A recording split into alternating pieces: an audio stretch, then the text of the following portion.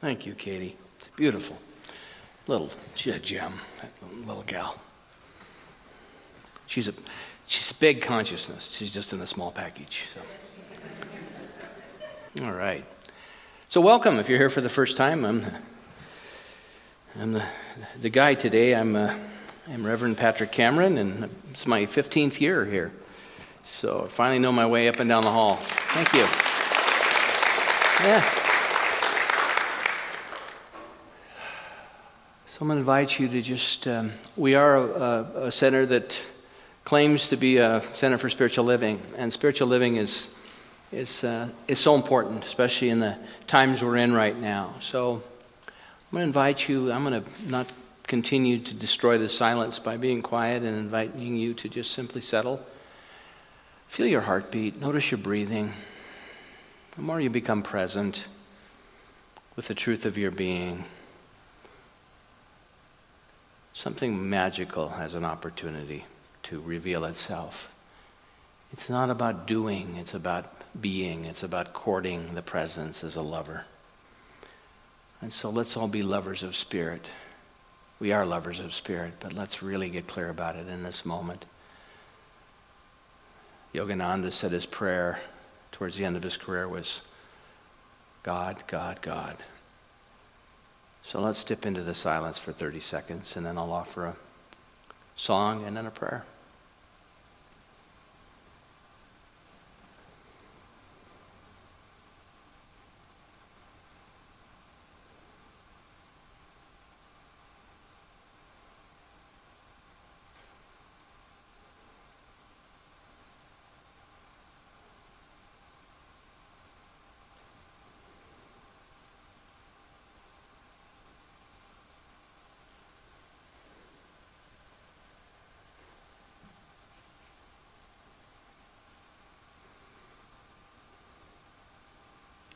So if you know the song and you're comfortable singing along, please join me. In this very room, there's quite enough love for all the world.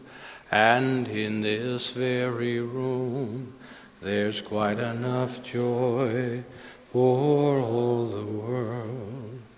And there's quite enough love and quite enough power to walk through our every fear. For Spirit, one Spirit, is in this very room, in this very room, in this very room. So what I invite you to know with me in this moment is the recognition of the eternality of our being. We are not our minds, we are not our bodies, we are not our personalities. There's something more deep, more powerful, and more available. And so as we deepen in that relationship, as we open and put aside things that limit that awareness and that experience, in whatever way is right for you and right for me, we become a more potent, creative, impactful outlet for that which is seeking expression upon this planet. So whatever that I may have within me or you have within you or is influencing your beingness in this moment, let us remove our awareness and our energy, whatever energy we are giving it. May this gathering this day open doors of awareness to make the unconscious conscious. This is my intention for you, for me as well. That as we come together and gather in that activity, life shifts and changes because there is a light and a wisdom and a genius that rushes in to fill the void where perhaps there was a limitation. And so I am so grateful to be with you this day, to know that my thoughts and my will and my intention have brought me here. And yet in order to access that which is so delightful and beautiful and bountiful, I have to put that aside as well. To stand in this moment, at each moment, as a clean, hollow vessel of possibility and opportunity. So I'm grateful for ears to hear and eyes to see, for a mind that can continue to be crafted and developed and deepened in collaboration with the call of my soul and the call of my heart. And so I affirm and declare healing in this moment at every level of my being, your being. We come together as a healing teaching, as a revealing teaching, and as a way of life. And so let us celebrate this way of life in every good way in this moment and each moment hereafter. And together we say, and so it is. Beautiful, beautiful. There's just a beautiful energy here today that I'm very aware of. I want to thank Robin again for her presiding. Did you leave the mic up there again? So I'm very tactfully not turning my back to the audience. Okay, see, I'm concerned somebody may leave if I turn my back, so just kidding. Got it. Thanks. Hey, this first day, first time, oh my gosh. Let's give Robin a hand for presiding. Being willing to be uncomfortable and vulnerable. We're going to talk about that today. We have our classes coming up. I'm really looking forward to Pure Intent. It's a wonderful class. People asked me at the open house the other night. We had a really wonderful open house, and thanks so many people that joined. The program was great. I was like, wow, we got a lot of stuff going on here. This is great. But to watch the things that we've developed and nurtured over the years and that are part now of our culture, to have that sort of overview. But with classes coming up, and I'll talk about Pure Intent later on, they're really important. It's where we get together, and it's not just the information. In fact, I would say the information is a bit secondary to what the experience can be many times, because I think in setting the intention to step into that opportunity for learning and for understanding and for deepening, it starts immediately, as soon as we make a decision. As soon as you decide you're going to come to the center on Sunday, I think there's a conversation that starts to happen within you. That's been my experience. So it's really powerful when we put our attention on something.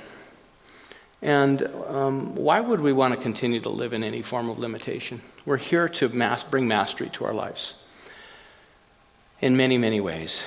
And we're all at different points on our journey. And that's a good thing. It's a good thing.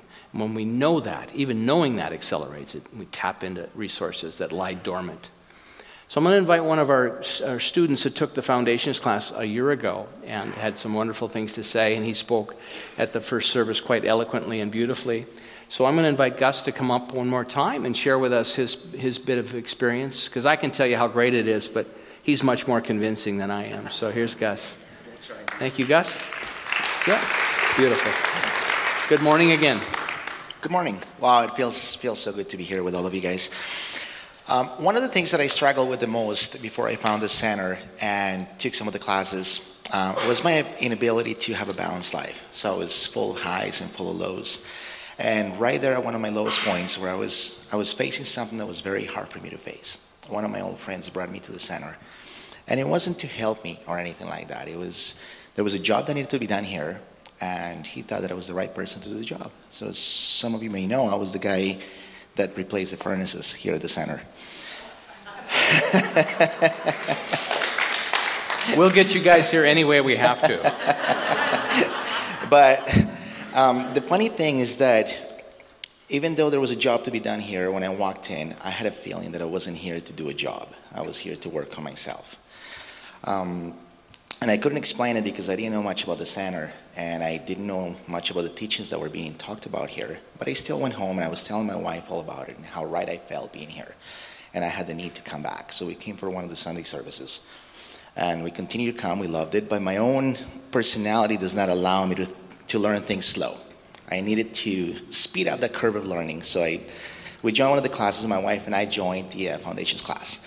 And we were very surprised to see how much in depth it gets into so many different topics. It talks about success, abundance, relationships, forgiveness, our own relation with everything around us. And that was fantastic. But equally as important and more powerful was the fact that he put us in a room with 10 other people. And it was 10 people that, as different as we all seemed to be when we first walked into that room, through talking and through sharing, we realized that we were all facing very, very similar issues. And that created a bond. And it's a bond that I know will go on forever. And a bond that for that I'm very, very thankful. And coming out of the class, I realized that the reason why I was going through all these highs and lows is I was looking for sources outside of myself to bring that happiness and that joy and that balance that I wanted in my life. And I realized that everything that I want, I already have. And everything that I want to be, I already am. All I have to do is to continue to do the work and continue to peel the layers and allow the best me to come out into the world.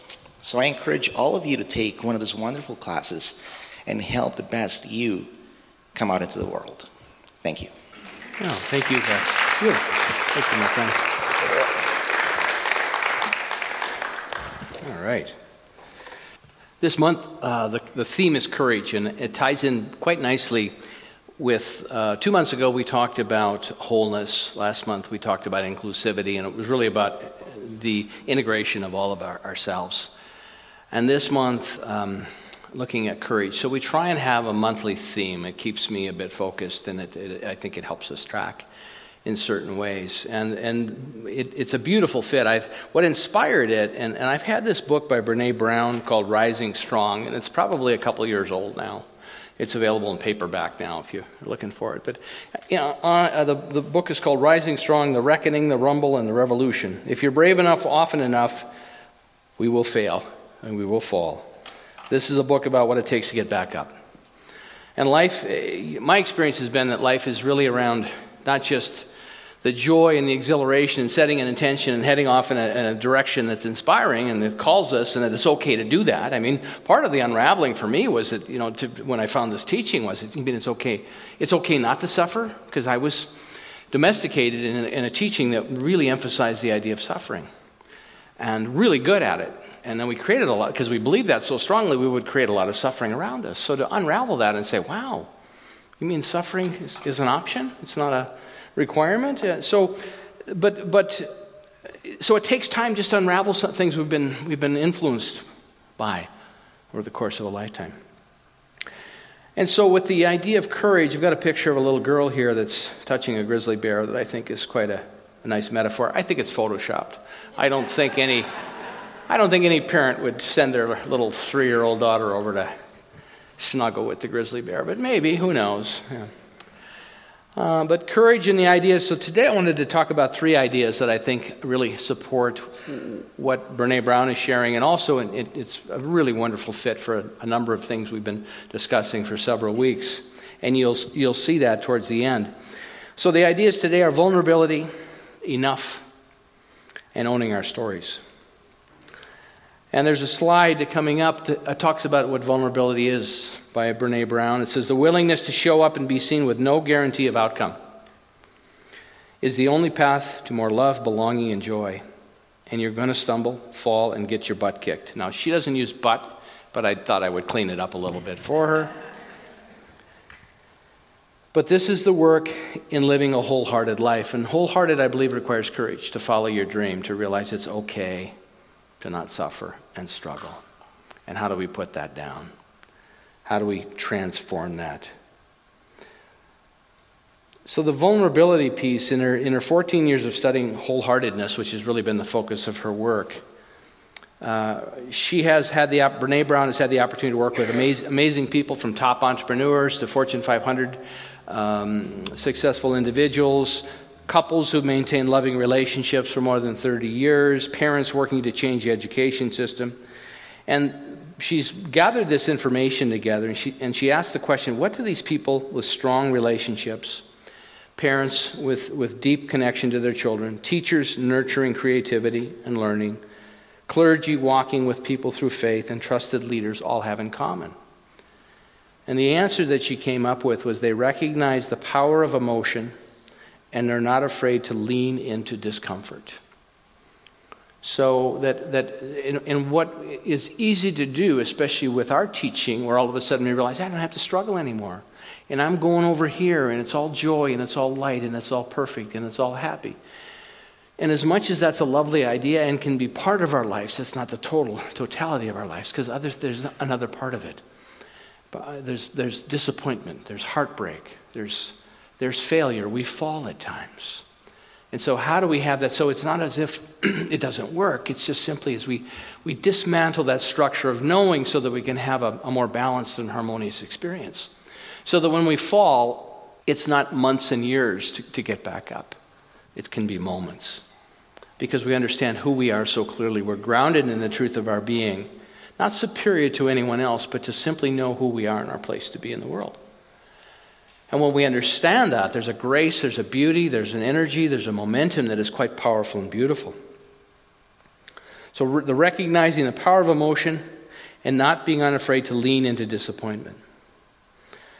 3 months ago, Laura and I, our son and daughter-in-law had a little baby girl 3 months early. So she came just at about 26 weeks, 24, 26 weeks in there. And, knew nothing about preemie babies until this all happened. And thank you all for your prayers. But it's been quite a journey of vulnerability, because through the whole thing you just don't know. And you're hoping, you're hoping for the best. You're hoping for the best outcome. And so when preemies are born, their lungs are underdeveloped. They don't nurse. There could be trouble with their eyes, could be trouble with the brain. So Julia is the baby's name, Julia Carroll. And Julia showed up. She was obviously impatient to get here. Didn't need an extra 3 months in the womb. And it's very hard to duplicate the womb, as we found out. But that's what they attempt to do. And so she was at one of the finest hospitals in the world for this type of situation, Royal Alex. They have a ICU there for children, the neonatal ICU. And these nurses are incredible. And when she was born, we're looking around, and actually one of the nurses that's there is a member of our community, a longtime member, and we're kind of hoping to hear something positive, give us a little bit of hope. And she just looked at us, because she's done this hundreds, if not thousands of times, and said, well, it's tough. It's tough. And so she had a little, what they call a brain assault. So there was some bleeding in the brain. We didn't know if she'd have to have surgery to stop the bleeding. We didn't know if her digestive system was developed enough, because sometimes, they're feeding off the umbilical cord, and sometimes the digestive tract is still developing. And many times the preemies cannot digest food, so they don't make it.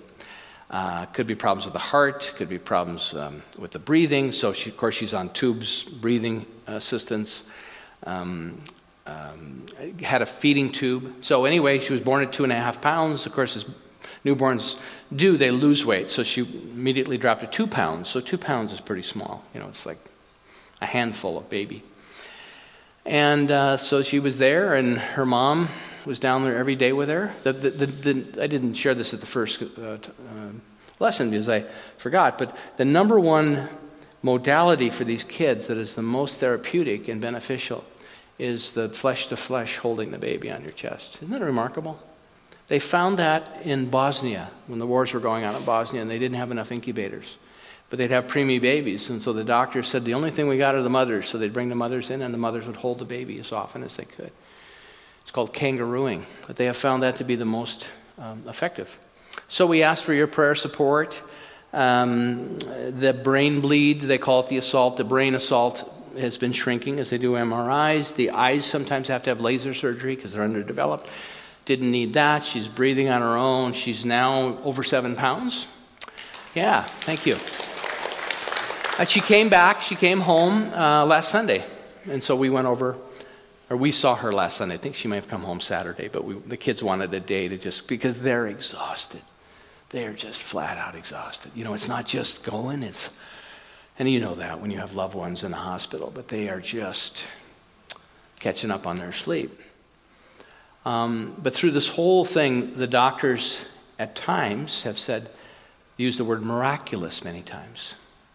And our daughter-in-law, Joanne, we call her Jo, in talking with Laura many times, and our knowing for the baby was just right and perfect health, whatever it is. Because the other piece of this to understand, and this is the beauty of having, I think, a philosophy that I think makes it a bit more inclusive in terms of perspective, but this little baby, this 2-pound baby, has a soul as well. And part of this equation is this 2-pound little soul in this 2-pound body, this huge soul in this 2-pound body, deciding whether or not it wants to be here.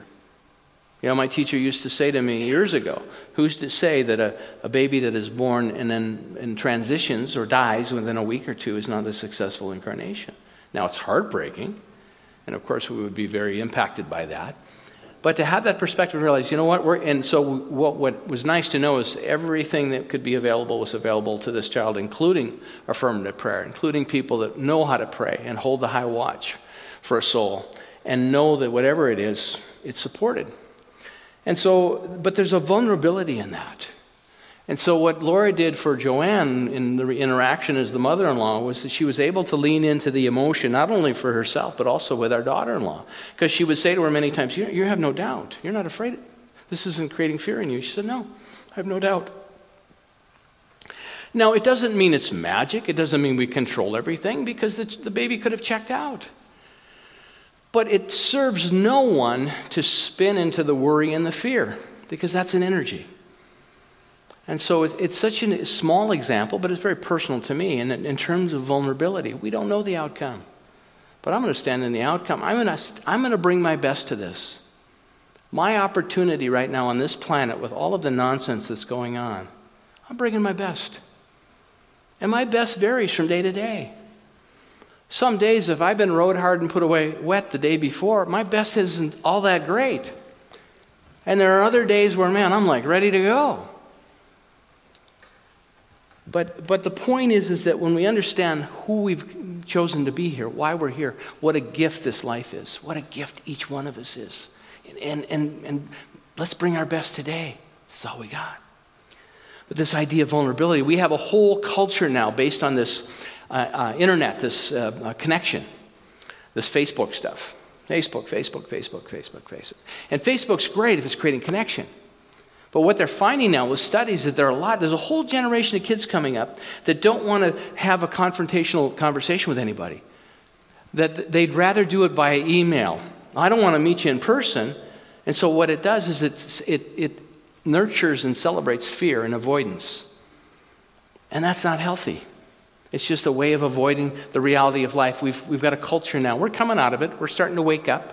We slid way off the rails and said, no one can feel bad.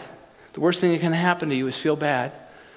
Like I said last week, I've felt bad 15 times already this morning and it's only noon, okay?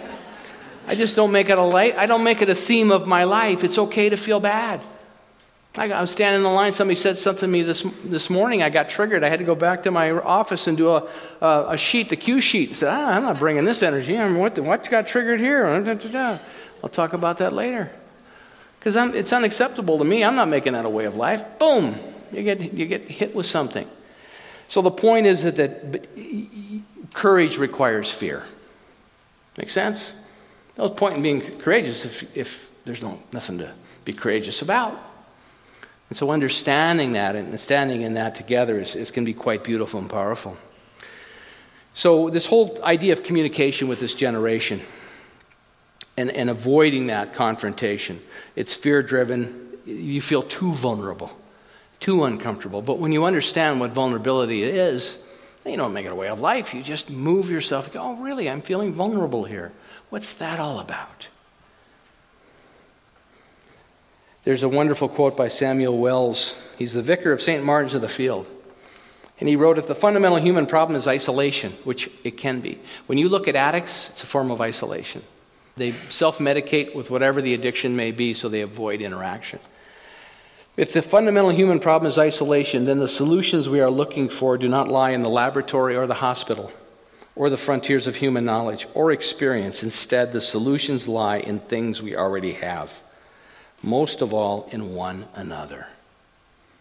So it's not avoiding one another, but it's being able to move into the relationship with one another more healthy and vibrantly and beautifully. The willingness to show up and be seen without any guarantee of the outcome. That's courage. Hey, I'm here. I'm showing up. Bring it on. What do you got? The next piece I want to talk about today is this idea of enough. Enough. Enough is a very powerful idea.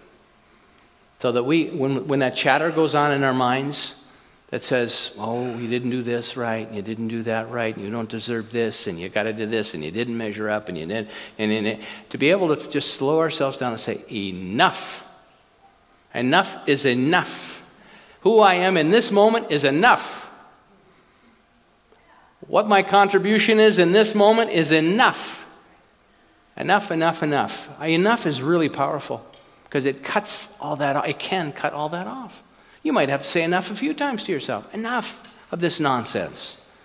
Enough of this confusion and chaos. Enough. You are enough. It doesn't mean there isn't room for expansion or improvement or shift or change or creativity. But to realize, wow, I have a foundational piece here. Enough. Today's enough. Because what happens is this idea, the opposite of enough is scarcity. Scarcity thrives in culture where everyone is hyper aware of lack. You realize we live in a culture that we are hyper aware of lack. You listen to the radio and it's what the Canadian dollar is worth and what oil is worth and what the NDP is doing. And oh my God, what would we do if we didn't put all the energy into worrying about not enough? It's an important thing to be mindful of, but should it occupy 24 hours a day, our awareness? Because it's enough. See, the opposite of scarcity is not abundance, it's enough. You all had enough to get here today. You all had enough clean clothes, most of us, to get dressed and show up today. And to celebrate that. Wow, I got here today. There's no guarantee for tomorrow. Just like you, I'm planning on living forever. I did a memorial service yesterday for a guy. Went to the hospital a week ago. He's having some lung problems. Gone on Saturday. You never know when we're going to walk through that doorway. But the point is this is enough. Enough is enough. It's like having a meal. One of the problems is the practice of being mindful with food. So when do you have enough? Because there may be more in the kitchen to go have. But when we know we have enough, it's such a great metaphor. That whole idea of we need to fill ourselves and fill ourselves and fill ourselves till we're got that really full feeling.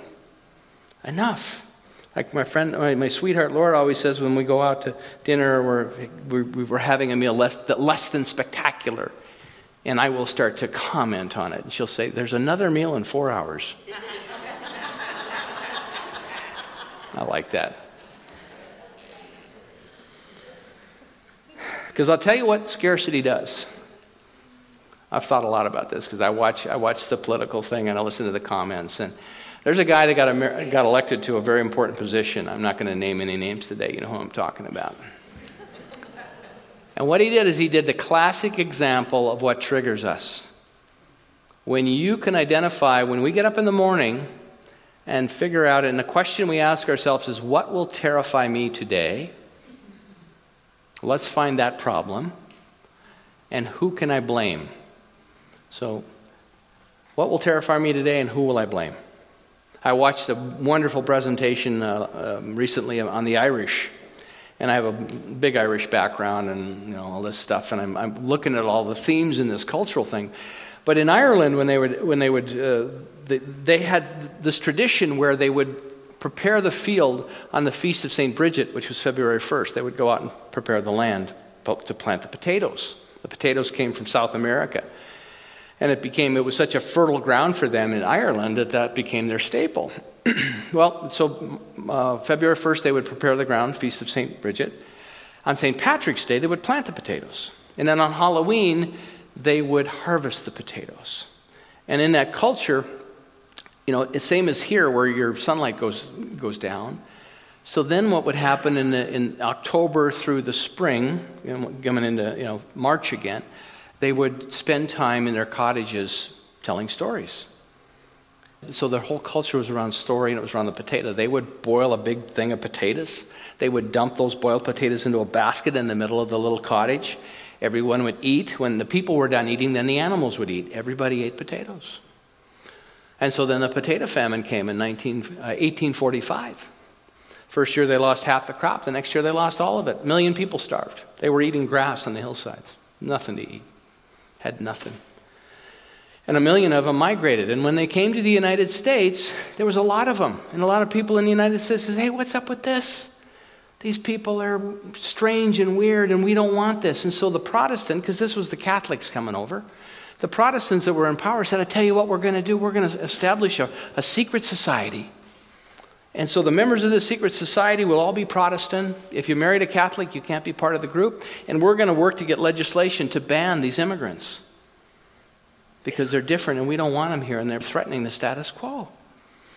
And many of the ideas that came up as a result of that bias and that result of that effort transitioned into what we now call the Ku Klux Klan. And I thought, isn't it interesting how cycles repeat themselves? Because I've heard this conversation recently. And this is an idea around scarcity. So the reason that we don't want these folks coming here is because there's not enough. There's a lot of people that believe that. Let's get that wall built, that Mexican wall. Yeah, let's get that. Let's spend $25 billion on that instead of educating our kids and taking our preemie babies and caring for them. I don't know what this baby would have cost in the United States. I'm so grateful for the Canadian healthcare system. I tell you, man, holy cow. 90 days in the ICU with a full-time nurse? Whew. I can't even imagine. Don't even want to imagine. But they're going to get a wall built. Because I'll tell you what, somebody's been scaring people long enough. There's the problem. That group's the problem. They're the reason. They're the fault that we're struggling. And that's just not true. But it's so easy to fall into the trap because our brain is neurologically wired for story, laughter, and shared collective emotion.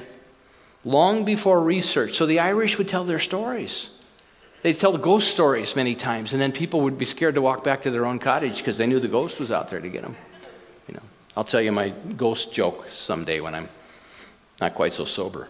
Anyway, but when something difficult happens, we automatically look for story. We look for a beginning, a middle, and end. So one of the reasons I wanted to share this story with you about my granddaughter is now she's come home. That's 7 pounds. She's the brain assault is dried up. The eyes are good. The lungs are healthy. She's gaining weight. She's home. She's just this adorable little presence. And she's like a newborn. It's very fascinating. It's just like she was just born, even though she was born 3 months earlier. So we have the beginning, the middle, and the end because our brains demand that. The brain is wired for one thing above all else. They know this now. This isn't me making this up. They measure this and they know this. We are wired for story. We love story. The brain says, give me a story so I can protect you. It gives us a place to stand. We need a bad guy, a good guy, dangerous, safe, our friends, our enemies. And what happens is, the reason we need it, there's a chemical effect that happens in our brains. So to facilitate change, when I come and I hear this talk, we need to trick ourselves. We need to trick our brains to make changes. And there's ways to do it. There's all kinds of books. I'm looking at some things to incorporate into some of the education. You need to trick your brain. Stop yourself. Stop doing it because you go right there with the story. You figure it out because the brain rewards us for a story regardless of whether it's accurate or not. So when someone in power who has the microphone says to us, we need to do this because this is the problem, so you should be afraid of this, and then this is what we'll do they're the problem, we'll go right along with it because our brains agree with it. Because our brains don't know whether it's true or not, it doesn't care. Because we're having that chemical experience that we're used to.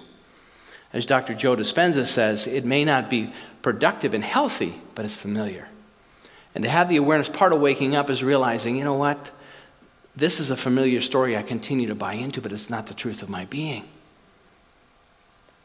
And so it's really important. Because what happens when the story is inaccurate, it lacks the vibrancy that can pull us forward in a powerful way. It lacks integrity. It lacks ethics. And that lizard brain wiring, we get lost in it, the fear and the confusion. Because if we are asleep, we let the story, which provides the chemical release, to determine our way of being. This comes right from Brené Brown, which is exactly what Dr. Joe Dispenza is talking about. So it's interesting. Enough.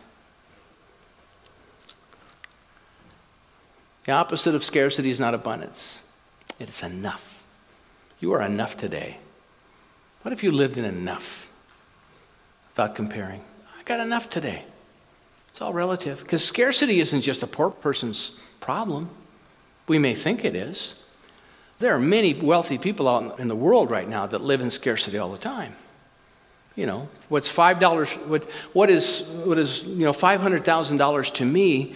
To some people on this planet is $5. It's all relative, and I'm not picking on them, but it's just so interesting. And so, are they any less fearful and living in lack with their $500,000? Probably not, because it's a mindset. So, owning our stories is the other piece I want to talk about. Owning our stories and loving ourselves through that process is the bravest thing we'll ever do. Owning our stories. This is part of the theme that I've been hammering on for 2 months now, about the inclusivity, the integration of both the light and the dark. That the courage and the fear. That there's parts of ourselves, that shadow that I talked about over and over and over again, we continue to talk about. Those aspects that we won't own of ourselves or don't want to acknowledge, when in fact, when we own them, it takes the charge off them. Yeah, I can be that, I could be that, I could be that, but I don't live that way, but you can come along with me. So then when I have someone that's showing up and modeling that for me, I don't have to get angry because I've integrated it. This is who I am. This is what I stand for, not that. And so when all of a sudden someone comes along and says, well, here's what you need to be fearful of, you can say, I don't think so. I don't think I'm going to join that tribe. That's not my tribe. I don't believe that there's groups of people on the planet that I need to be afraid of. I can be mindful of them. There certainly are people out there that behave in ways that are unacceptable. But here's what I know about this. If I am grounded, if I am prayed up and connected and in co-creation with Spirit, if I understand in the depths of my being who I am and whose I am, then I'm going to be guided to the right and perfect situations always. Wherever I go, I'm in the right spot. But if I live in fear and I live as a victim, I'm going to put myself in environments where that consciousness, that energy can play itself out. If I live in victim consciousness, guess what comes into my life? People that will want to victimize me. But if I say, enough, I no longer live as a victim. Enough of this. There's nothing to fear here. Even with our granddaughter, when Laura would say to our daughter-in-law, there's nothing to fear here. And she'd say, look at her and say, you really believe that? Because she was in the fear. And we say, yeah. That's the only thing that's the best I can bring to this. It doesn't deny reality, as I said, and there's many variables, and this kid could have chosen to check out and not continue. And we would still bring ourselves back from that heartbreak and disappointment and not be afraid to lean into the discomfort. Otherwise, it becomes a theme that we just keep carrying with us and dragging along and dragging along. So owning our stories. So Brene calls this owning our stories, this process of reckoning, the rumbling, and the revolution. The reckoning, the rumble, and the revolution. There they are. So the reckoning is characterized by men and women who rise strong, as she says, and are willing and able to reckon with their emotions. First, they recognize they are feeling something. A button has been pushed. Anybody here had a button pushed? Yeah, I was standing in a door there 45 minutes ago, and I thought, all right, that one got pushed. All right. They are hooked. Something is triggered. Their emotions are off kilter.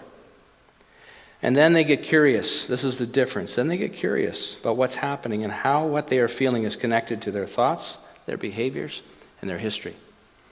So that's the reckoning. Understanding, I got triggered here. Wait a minute. Because when you're awake and aware and Donald Trump said, okay, I said his name. Donald Trump says something, and you get your button pushed. What's that all about? Number 2, the rumble. The rumbles were men and women who rise strong, are willing and able to rumble with their story. By rumble, she means they get honest about the stories they've made up about the struggle. We all make up stories. We're all making it up. Linda Wolf, the story I make up about you is the following. The story I make up about you is the following. See, when we phrase it that way, we take ownership and responsibility. And then it's not our truth, it's just our perception. Could be different, subject to change. By rumble, she means to get honest about the stories we've made up about the struggle, and they're willing to revisit, challenge, and reality check these narratives as they dig into topics such as boundaries, shame, blame, resentment, heartbreak, generosity, and forgiveness. Rumbling with these topics and moving from first responses to a deeper understanding of our thoughts, our feelings, and behaviors gives birth to key learning and who we are and how we engage others. The rumble is where wholeheartedness and change begins. So this is about leaning into the feelings, not denying them, not praying over them, not saying everything's right and perfect. And number 3, the revolution is where we rumble with our story and owning our truth in order to write a new, more courageous ending transforms who we are and how we engage with the world. But isn't this lovely to have a roadmap of possibility? Men and women who rise strong integrate the key learning that emerges from the rising strong process into how they live, love, lead, parent, and participate as citizens. This has tremendous ramifications, not only for their own lives, but also for their families, their organizations, and communities. So one of the reasons I've been talking about this Q process is, and what I've just described here is exactly what Dr. Gary Simmons has laid out in the Q process. You identify a trigger, you write it out, you identify the emotions, you go to your earliest experience of that, you write that out, and it's very little writing. It doesn't give you a lot of space to write because it's not about going on and on and on. It's just cutting to the chase. And then you re-script it, and then you release the energy. And what would your life look like? Write a narrative, and there's probably 10 lines there, and it's, a sheet of paper wide. What would your life look like if you hadn't been triggered as a 3-year-old kid and played that out, that theme, that story that you made up about that experience? As I look back, and my parents didn't have any time for meaningful conversation. Man, we had to get another meal going. 11 of us running around. I spent so much time fighting with my sisters about who was going to wash and who was going to dry dishes. I mean, God, if I could get that 10,000 hours back, I would be so happy. It was always a battle. Always a battle, screaming and hollering. And my dad would come out, and he was such a patient and kind man. He wouldn't hit the girls. He'd beat on me for a while, and then into submission, and he'd scream at the girls. And then, of course, we'd figure out that, all right, I'll wash you dry or whatever. It was ridiculous. Ridiculous. They didn't know how to parent. Are you kidding? They didn't get parented. They were given birth, and it was right and perfect. I thought about this morning. I thought about what a joy. And watching the history of the Irish and looking at all the patterns. I mean, so many of the patterns that I see in my own family, I'm like, that's where that came from. That's where that came from. The priest, I didn't like Catholic school, and the priest and I, man, we just had a thing going on. Because I kept pushing for the fun and the entertainment, and that wasn't cool. And then he'd come over and he'd take me out in the hallway and he'd tune me up. But that was their tradition. They said that the priests were these rugged guys, and when they had to pull the Irish men out of the bars so they would go fulfill their jobs because the women were looking for some money to feed the kids, if they had to get into a fist fight with them, they would. These priests were these rugged guys. That's a whole tradition. They're there to tune you up. There was no interaction. There was no looking at your feelings. Feelings, I'll give you a feeling. Crying, I'll give you something to cry about.